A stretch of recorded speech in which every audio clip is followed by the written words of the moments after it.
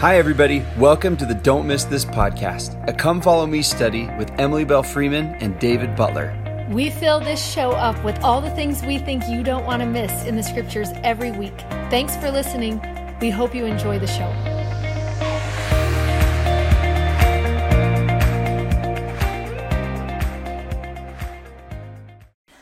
Hello, everybody. I'm David Butler. I'm Emily Freeman. Welcome to Don't Miss This. It is a special Easter celebration edition. We love Easter so much. It is our high and holy holiday. And so we just had to do something extra special this year and every year because we love it so much. So this is what you're going to find in this episode. First, we know that this is such an unexpected Easter. It is so wild that everything is different and not what we thought it was going to be. But what we love as we started talking about that was that's exactly what the first Easter was like. Completely unexpected. The whole story was wildly different than everybody thought it was. So really, we might understand Easter better this year in this place than we ever have before in our lives. So we decided as we were talking, let's give 5 lessons of the unexpected Jesus in that first Easter story that you can kind of just study and think about and relish in as you get ready for Easter. And then at the end of this, we are going to talk to you about our Easter celebration, our Easter week traditions that we like to do to like get your home and hearts and family ready just to celebrate and love the season. Easter. Because Easter is so much about deliverance, which all of us want right now. And it's so much about hope. And it's so much about coming out of darkness that it's just the perfect time to fill our hearts and our homes with Easter, just everywhere. And the fun thing is all of these things are probably things that you've got around the house, hopefully, or somewhere close by. So you really can just fill your home with Symbols. Easter. I love what Christian said. What did he say? This is so Christian the other day asked me, he was like, what are we even going to do for Easter this year? And I was like, probably celebrate the resurrection like we normally do. But I know what he means. It's like, wait, all of our stuff is backwards and upside down. And I'm not in the mood to celebrate. But what's awesome is that is the mood everybody was in the first Easter. And it's the reason we need to celebrate. Right now, our hearts are yearning for celebration to open up and let light in and hope in and just Jesus. And just Jesus in. And just, that's what we want. Yeah. So it's just neat. It's neat. We're in a place of confusion and unexpectedness. And so we're right in spot to celebrate Easter. And that's where we want to start. We want you to be thinking of the first Easter because we know how it ends, right? We know what the outcome is going to be. So we read it, and sometimes there are things we miss as being upside down in the story because we already know how they're going to be resolved.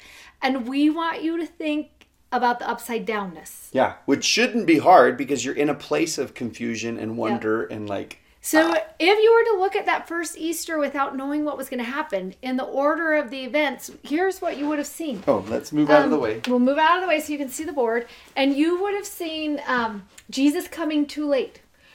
You would have seen him having a donkey instead of a noble steed. You would have seen the mess. You would have seen defeat.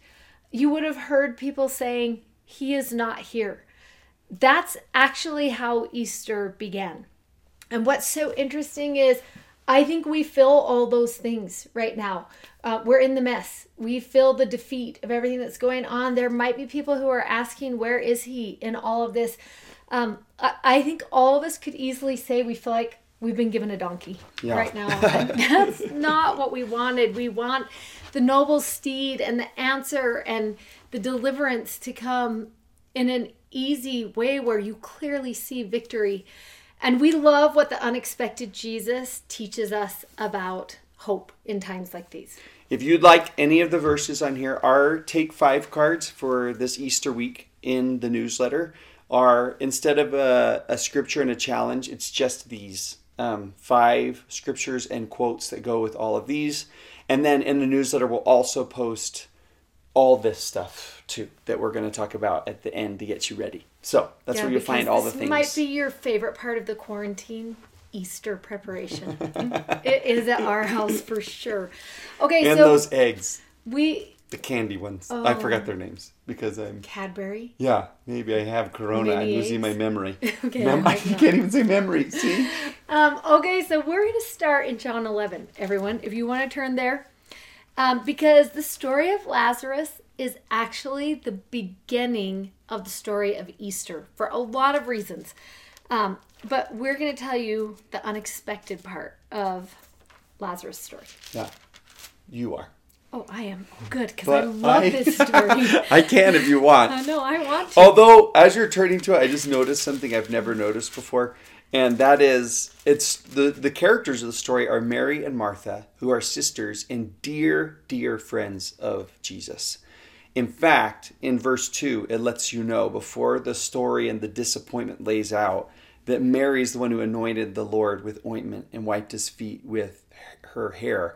That's whose brother was actually sick. And so what's interesting is the expected story goes like this. Oh, Jesus takes care of his really good friends, those who love him and adore him. And it's interesting that this disappointment and tragedy happens to those who are closest to him.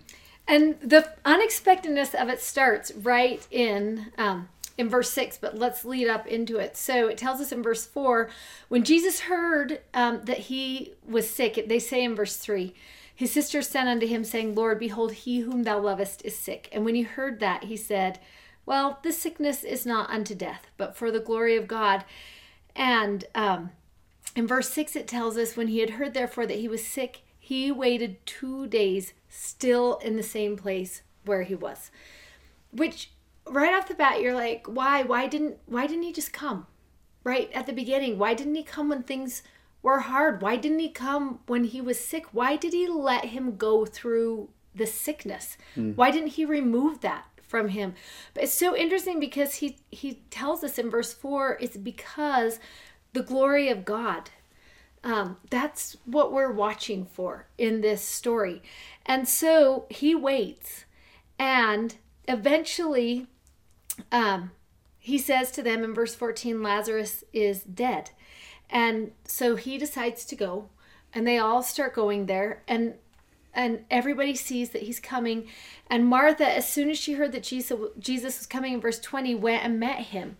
Mary stayed in the house, and the first thing Martha says to Jesus is, if you had been here, my brother wouldn't have died. That is the very first thing that she says. And it's interesting because when Mary comes, she says the same thing in verse 32.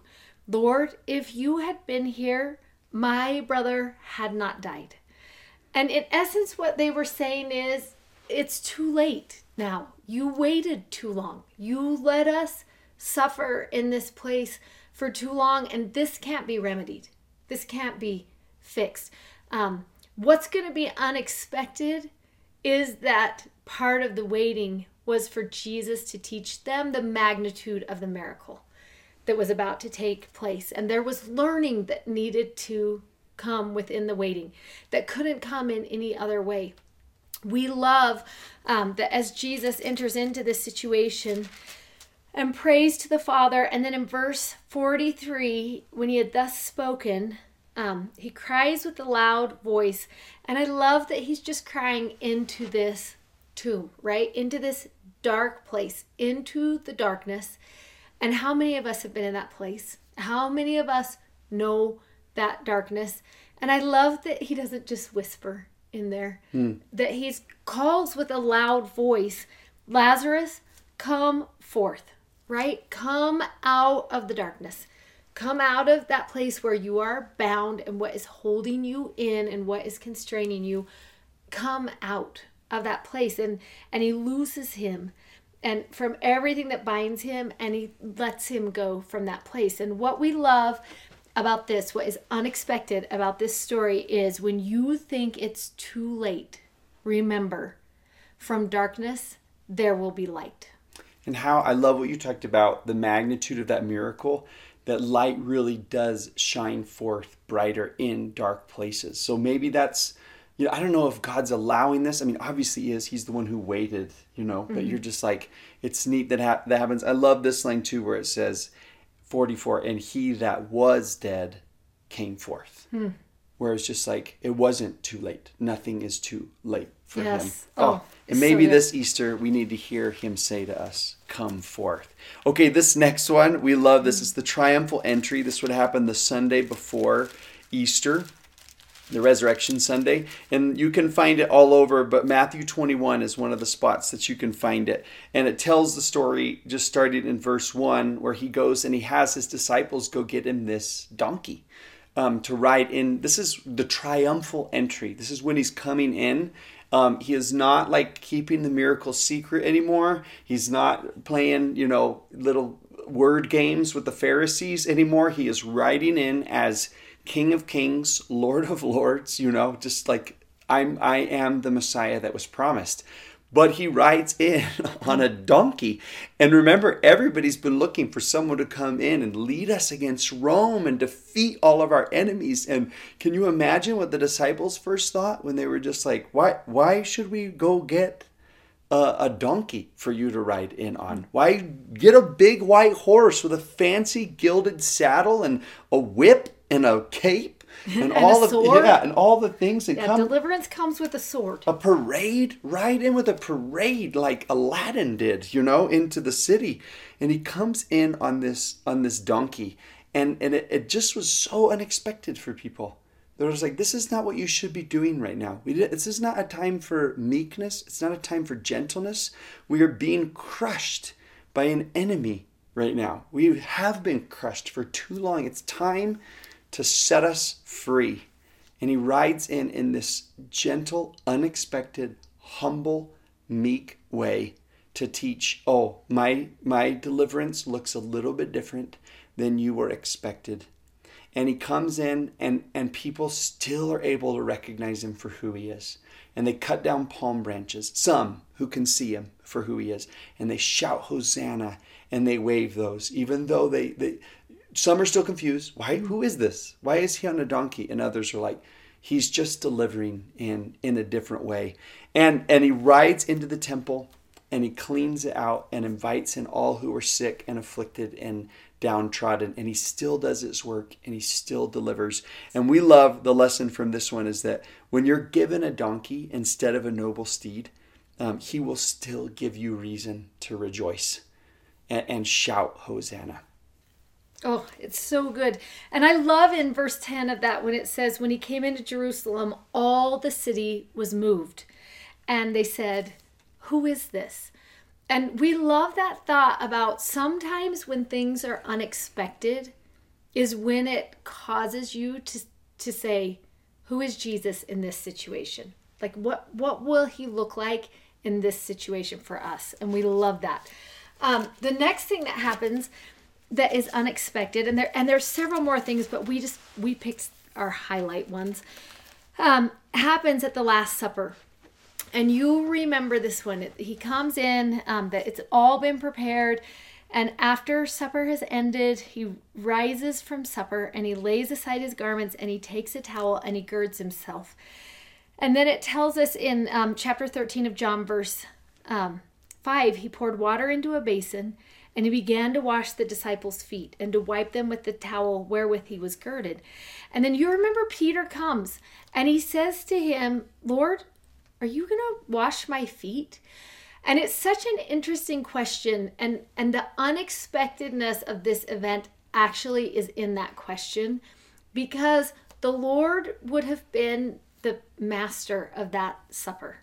And someone's feet was the dirtiest part of them in that moment. And so the Lord of the feast would not generally get into the mess.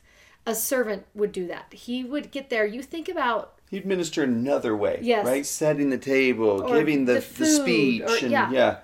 He's not going to clean people's feet, especially because they walked around in bare feet, in sandals, in dust. So it's the dirtiest part of their body is that. And he just enters into the mess of that. And in fact, he doesn't just enter in, but he actually ministers in the mess. And it's so unexpected that Peter can't figure out, why is this happening like this? Why would you do this? And Jesus says to him, what I'm doing you don't know now, but you will know hereafter. And then Peter said unto him, you're not going to wash my feet. And Jesus answered, if I wash thee not, you have no part with me. And then Simon said unto him, Lord, not my feet only, but also my hands and my head, right? Then that minister to all of me, right? All of the mess that is me. I'm going to let you in everywhere. And it's so vulnerable in that moment. But I love the thought of that Peter was like, I don't want you to come into my mess. That's almost what he was saying. Let somebody else do that. I don't want you to do that. And the fact that Jesus was like, let me show you what you might find unexpected. And it's that your mess doesn't scare me.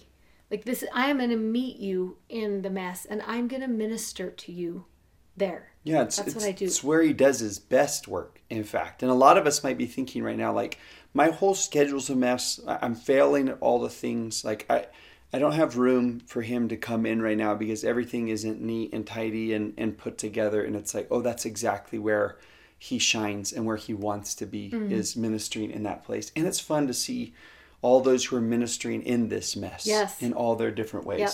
In unexpected ways that you never thought you could minister. People are finding a way to, and there's so much Jesus in that, which is so sweet.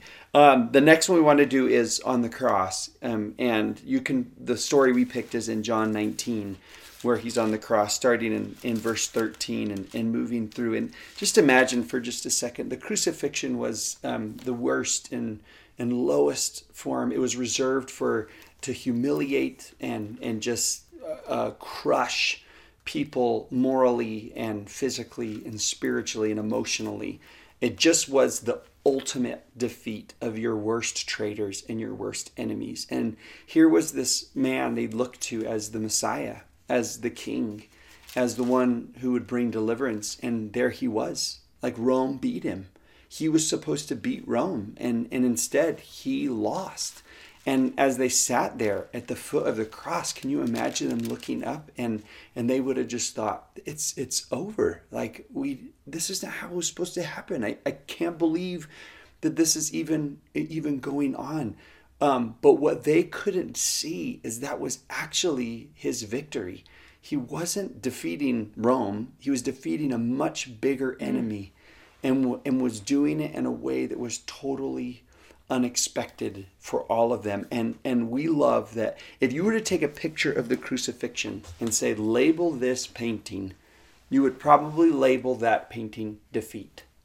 When in reality, we should be labeling that picture victory. Here's a picture of victory. It's actually when he was crowned King of Kings. It's the only time a crown is put on his head is on the cross. So in this, the unexpected thing is what you view as defeat can actually become a victory.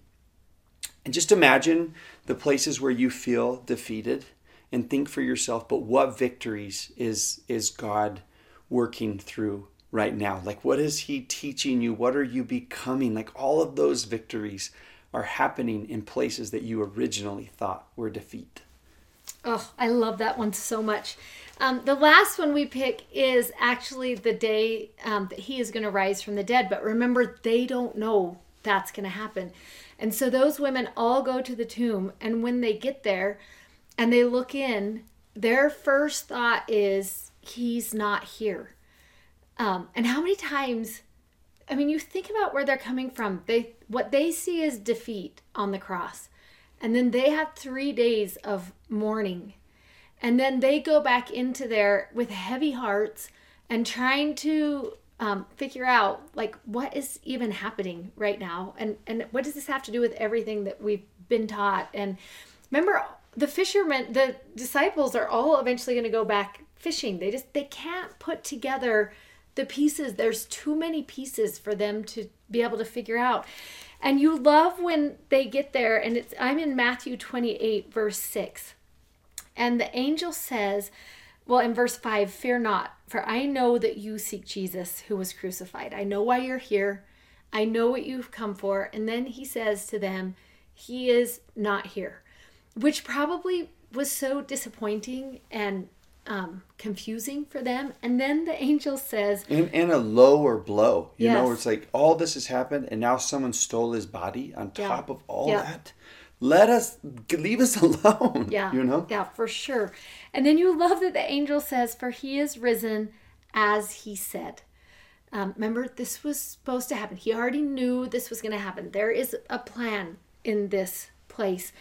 And then he says to them, go quickly and tell his disciples that he is risen from the dead. And behold, he goes before you into Galilee, and there you will see him, as I have told you. And there is such a great lesson in this, because in essence, what he's saying to them is, you're not going to find him here. He is not here.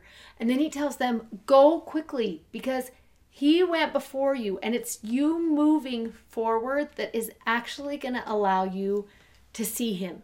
And the same is true for us. We might be in a place of fear or doubt, or a place where we can't see how things are going to work out moving forward. And we love the unexpected lesson that we learn here, which is, if it seems he is not here, move forward, because you will see him there. Sometimes he prepares the way before, and that's what he's doing. And we go quickly. We move forward. We just keep going. Yeah. And that's where we're going to see him preparing the way before us as we go. We love the thought of these unexpected lessons, that when we think it's too late, we have to remember that from darkness, light will come. And when we feel like we've been given a donkey instead of that noble steed, there is still reason to rejoice, and that he can minister in the mess. And what we view as defeat will become his victory in the end. And if you feel like you can't see him, then just move forward, because you're going to see him there. He will go before you. He will prepare the way out of this for all of us. We know he will. Yeah, as he said, right? Like the promise is hope. The promise is victory. The promise is like overcoming. The promise is becoming in all of this. Yeah. And deliverance. And deliverance, and you know. Passover and all the things we know about him. And I think we go back to the very beginning, back to that place where people watched the unexpected happening and then said, who is this? Who is this that you are rejoicing in? Who is this that is bringing hope? Who is the reason for your rejoicing? And that's what Easter should be for us this year. And so as we enter into this upcoming week, we want to invite you to just dive into Easter. Just let it fill up your home and your hearts. And we are going to... Hope, peace, light, and Jesus. Like, just let all those things be Easter. We are going to partner with LDS Living, and this is such a fun time to do it because we're all inside. Every day leading up to Easter, for the week before Easter, we will do a 5-minute video. And we're going to talk about each of the people in the Easter story and their experience and the lesson they learned individually. And then there will be a tradition that goes with each one, and in some cases a decoration that will actually fill up your home. So if you want to be gathering materials so you will be ready to start, let's just walk you through. I'm going to come over here. Okay, I good hope job. you can still see me. We created... You can't. Oh, there you go. You're kind of peeking in. Okay, just I'll be a quiet voice in the background. Last year we created this Easter nativity that we love so much, everybody. We had the opportunity to do this, and then Deseret Book wanted to make it easier for us to help get this out into more homes this year. And so they're carrying it for us. It's at Deseret Book.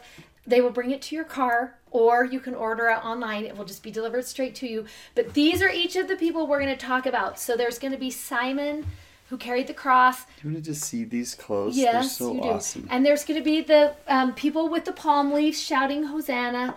And there's going to be Thomas, who we love. And Jesus, of course.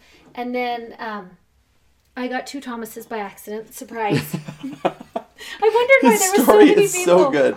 There's 2 Thomases, everyone. There's only one, really. Mary Magdalene, who we love. And then this is Joseph and Nicodemus. You are going to love their stories. Now, for each of these stories... Don't forget Jesus and at Jesus. the empty tomb. For each of these stories, there is going to be a tradition. So, should I tell you this? Right now, in my house, Caleb put... like this. Like and he Jesus doesn't get to come out till Easter. Yeah, he's like behind the tomb.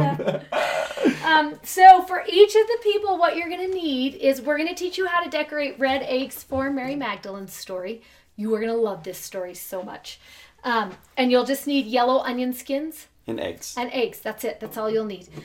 For Simon who carried the cross, you're going to need a piece of jute. So just any jute or yarn or whatever you've got is going to work. Perfect. For Thomas, you'll need... Oh, you want in order? No, we don't have to go in order. For Thomas, you need the... Easter lily. Yep. Right? Yeah. Because he's the apostle of hope. Yeah. And that's what the Easter lily symbolizes. You also want to get wheatgrass. We love planting wheatgrass. You can't. I'm sorry. Everyone, There's I no should have wheat told right you this now? before. You can't get bulk food. So you can't have wheatgrass. If you already have it at your house, you're lucky. I should have told you that beforehand. Then you're going to need pieces of paper for the disciples on the road to Emmaus. You're going to write your favorite scriptures and hang them somewhere. And then there's going to be one... Oh, we forgot to say about this. Yeah. At the very beginning, you're going to want to get some branches off the trees in front of your house.